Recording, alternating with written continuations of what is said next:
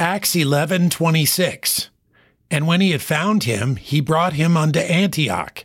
And it came to pass that a whole year they assembled themselves with the church, and taught much people. And the disciples were called Christians first in Antioch.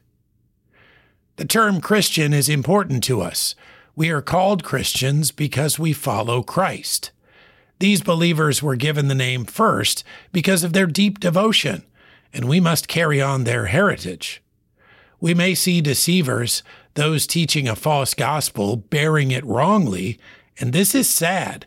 Many purposely take it on for its credibility. Some have come to my door claiming this name, but have proven by their belief they were none of his.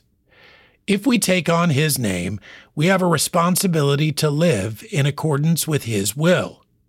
We do harm to the name Christian when we live worldly, disobedient lives.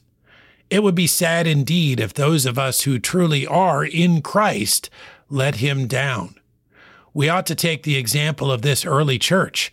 They gave their lives totally to the Lord and were recognized for it. Acts 11:26. And when he had found him, he brought him unto Antioch. And it came to pass that a whole year they assembled themselves with the church and taught much people. And the disciples were called Christians first in Antioch.